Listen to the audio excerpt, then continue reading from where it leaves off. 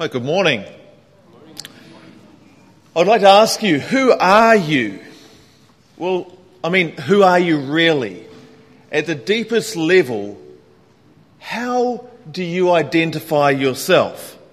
Now, this is an important question, and it's one which maybe we don't ask often enough. And our answer to this question, in a lot of ways, defines us. Sometimes we use this to define ourselves, and sometimes other people will use this question to define us for ourselves. At our most basic level, our identity is rooted in our humanness. We are human beings, made in the image of God. We are the sons of Adam and the daughters of Eve. We are the inheritors both of their glory, that they were those who were made to have dominion over all of the earth, and also we're inheritors of their shame, the shame of falling and not living up to that glory. And so we struggle. We struggle because we realize inside of ourselves is this glory, this image of God, but yet it is corrupted within. And we see this in the way that we talk about things. When we don't treat people as we should, we say that it is inhumane. We say that people are dehumanized, sometimes in obvious ways, such as in times in history when people were said to be subhuman. Like during the Atlantic slave trade, when Africans were said to be subhuman. Or during Nazi Germany, when Jews were said to be subhuman. Sometimes we do it in less obvious ways, such as the way in which we don't really care or want to know about the conditions of workers working in sweatshops, making us the nice toys and clothes that we like to have.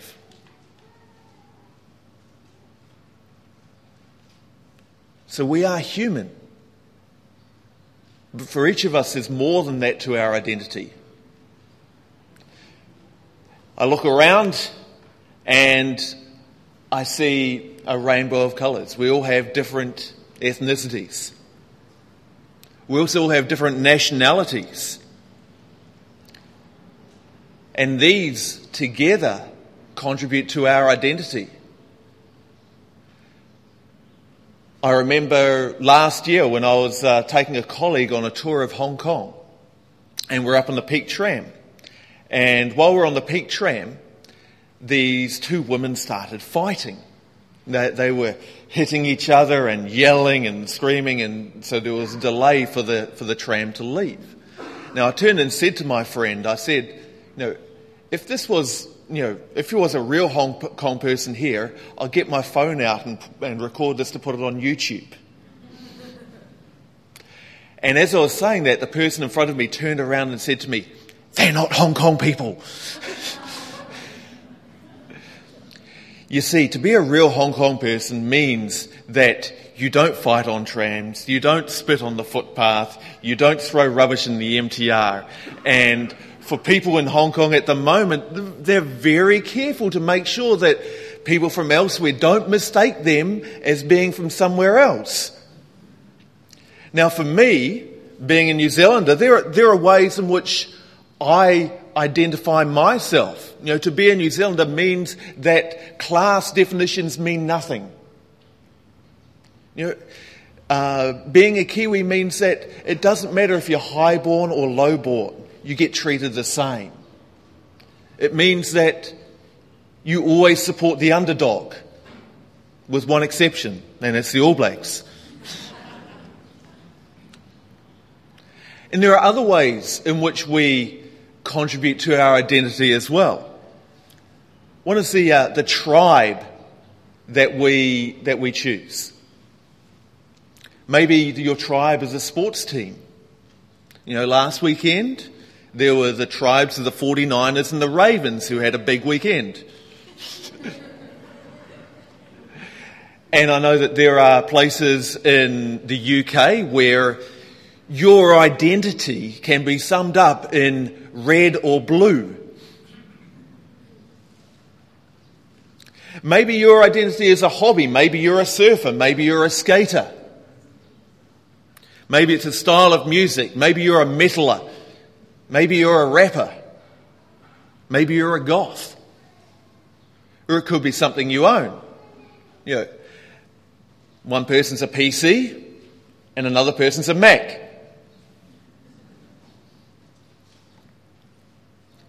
One of the most significant parts of our identity must be our occupation. You know, we hear it all the time. I take a look around here and I see, Brent's a teacher. I see Warren's an air traffic controller. I see Matt's a professor. And I see all of these different identities that are summed up by your occupation. Everyone invests their identity in something. We all choose to take value in our identity in some way or another. It may be our job, it may be a hobby, it may be our tribe, our family, our country, our ethnicity, but we all choose to invest our identity in something. The problem is that none of these things that we invest our identity in are secure. None of them will satisfy us. None of them are able to hold our identity as creatures made in the image of God. They're all fragile and they're all temporary. You know, just last week they dug up the bones of Richard Plantagenet. And he had invested his identity in being the King of England. You know, he could have been satisfied with being just part of the royal family. But he was an ambitious person who wanted to be king. And he was king for all of about 2 years. At which point he was killed. His name was considered mud. He was considered one of the worst kings that England had ever had for the past 500 years. And he lay in an unmarked grave all of this time. He'd invested his identity in being king, but it could not last. Another example recently, we have Lance Armstrong, who had invested his identity in being the best road cyclist in the world. 7-time Tour de France champion, able to conquer any enemy, even cancer. And yet now his name has been expunged from the record books. As Job famously said, from dust I came, from dust I will return. None of these identities that we choose to invest in are enough for us. Now, the film Chariots of Fire tells the story of Great Britain's 1924 Olympic team. The film begins at a memorial service with a lament that there are now only 2 who can remember those who ran with hope in our hearts and wings on our heels. One of those who ran was Harold Abrahams. Harold Abrahams was a Jew who was determined to make a name for himself. Being a Jew in Britain at that time meant that he always felt like he was an outsider. He never quite felt like he could fit in. He always felt he had to prove himself. And so he was prepared to go to lengths that no one else was to prove that he could be a champion. Things like employing a trainer, which at that time was considered a most ungentlemanly action in sport.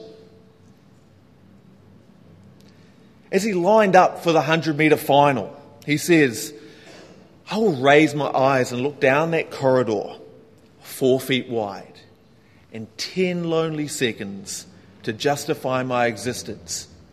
But will I? Harold Abrahams won that gold medal. And he went on to have what most people would consider to be a good life, a successful life.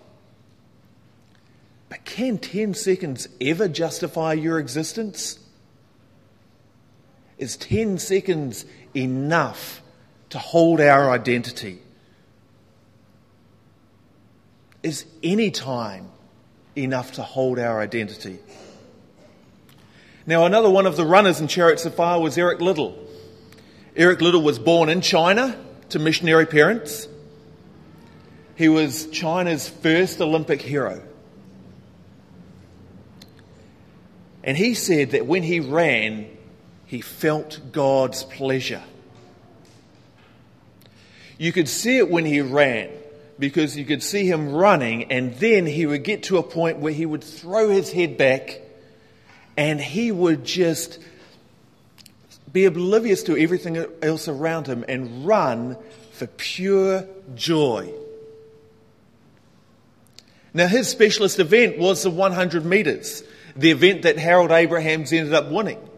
But Eric Liddell did not compete in the 100 metres.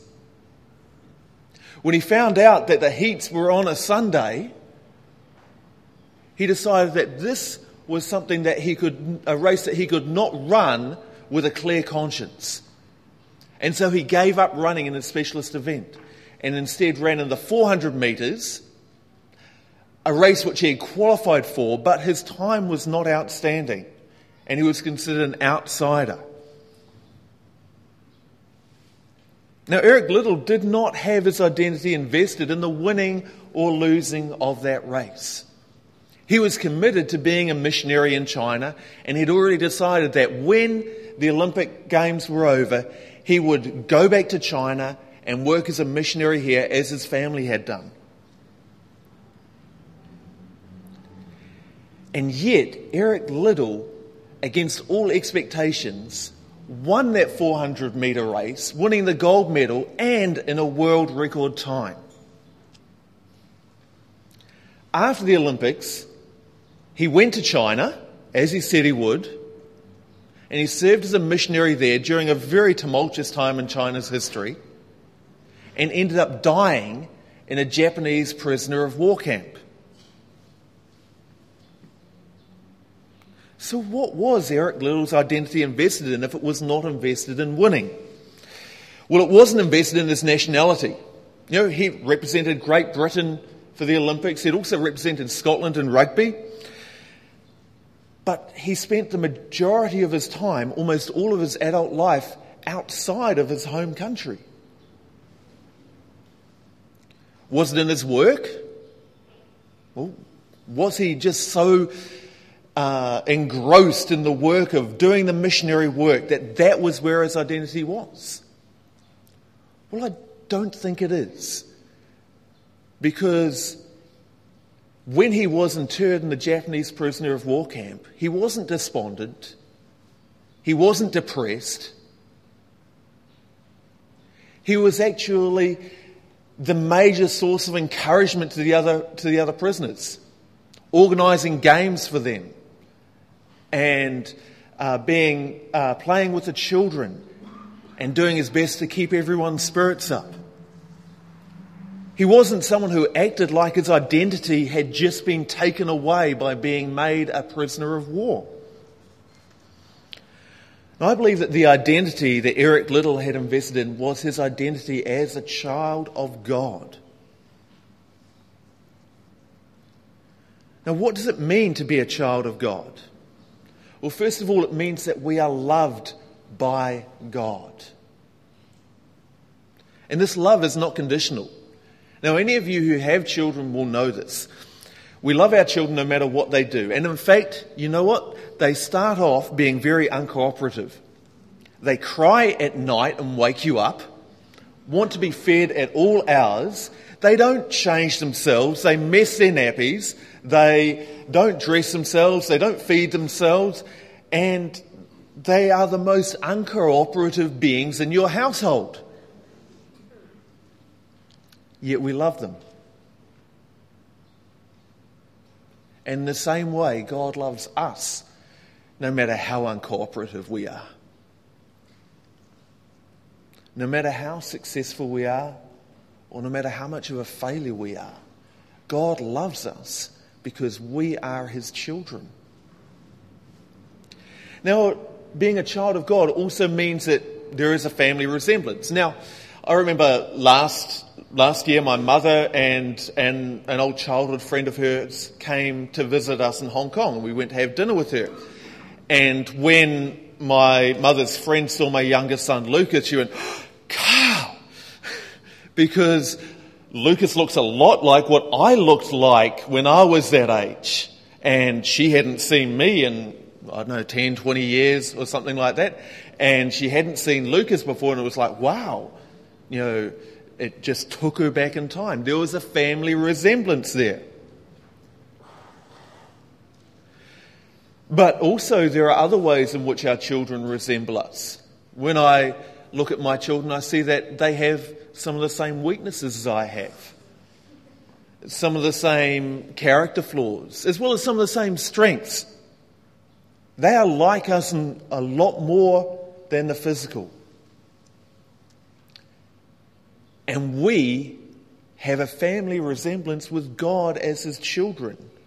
We are like him, and we are becoming more and more like him. His character is growing within us and making us more and more like him. And so, as it says in 1 John chapter 3, we purify ourselves. Why? Because we are growing more and more like our Father, and he is pure. It is just something that we will do naturally because we are his children. We will grow to become like him, and part of that growing is purifying ourselves. Now you may ask yourselves, well, children grow, but what do they grow up to be? What are we growing up to become? Now, of course, we won't become God. So what will we become? The Bible can be very helpful for us here. And in 1 John chapter 3 verse 2 it says we don't know. We don't know what we will become. But we do know that when we see Christ, then we will know what we'll be like, because we will be like him. This is a promise that we are being made more and more like Christ. And when Christ returns in his glory, we also will display that glory. Now, in our dog-eat-dog, every man for himself world, to trust in our identity as children of God and not to chase after these other identities that eventually will elude our grasp may seem crazy. Well, when Eric Liddell gave up his best chance for a gold medal, people thought he was crazy. When C.T. Studd and the Cambridge 7 gave up a life full of promise to go and join Hudson Taylor as missionaries in China, people thought they were crazy. When the Christians in the early centuries of the church didn't abandon their families when they were struck down with the plague, people thought they were crazy.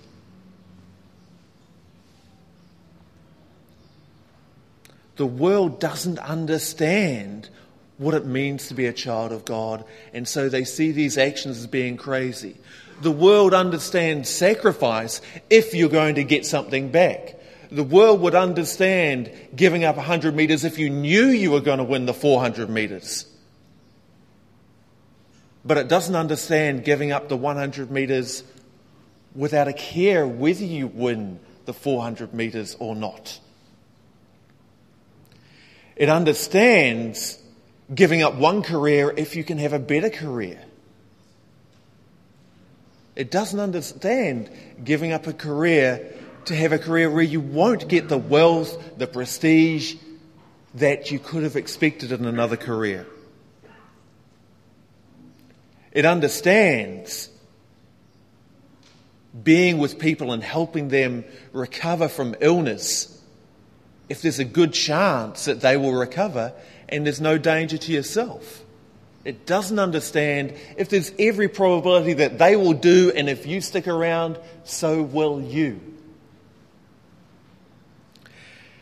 It doesn't understand a sacrifice that something like Dan Cathy, the owner of Chick-fil-A, did. When Chick-fil-A was being protested by gay activists, Dan Cathy got on the phone and he rang up one of the leaders of the gay activists who were protesting against Chick-fil-A. And he rang him up just to have a conversation with him, to listen and find out where he was coming from. And over the course of a few weeks and months, Dan Cathy built up a friendship with Shane Windmeyer, this activist, who's there pictured with him at before the beginning of a baseball game. Dan Cathy never asked them to call off the protests. He never made any demands. All he did was he wanted to have dialogue to try and understand things from their point of view, and also to have a chance to see if he could talk to explain where he was coming from. He was willing to make that sacrifice to just go into dialogue with someone, whether or not they were going to call off a protest or what. Even if they were continuing protesting, he was still going to treat this person like a human being, treat this person as Christ would. And in the end, this person was won over by the friendship of Dan Cathy and did end up calling off the protests. But that's not why he did it. But our world doesn't understand this. And so what do people say? People say that Dan Cathy is just pretending to do this. He's trying to work things out as a way to manipulate things to avoid bad press. But you know what? This is what we are like as children of God, because this is what God is like. The world also does not understand that despite all of our sin, all of the evil that lives within our hearts, that God would take on the form of a human being and die for us. The world does not understand this.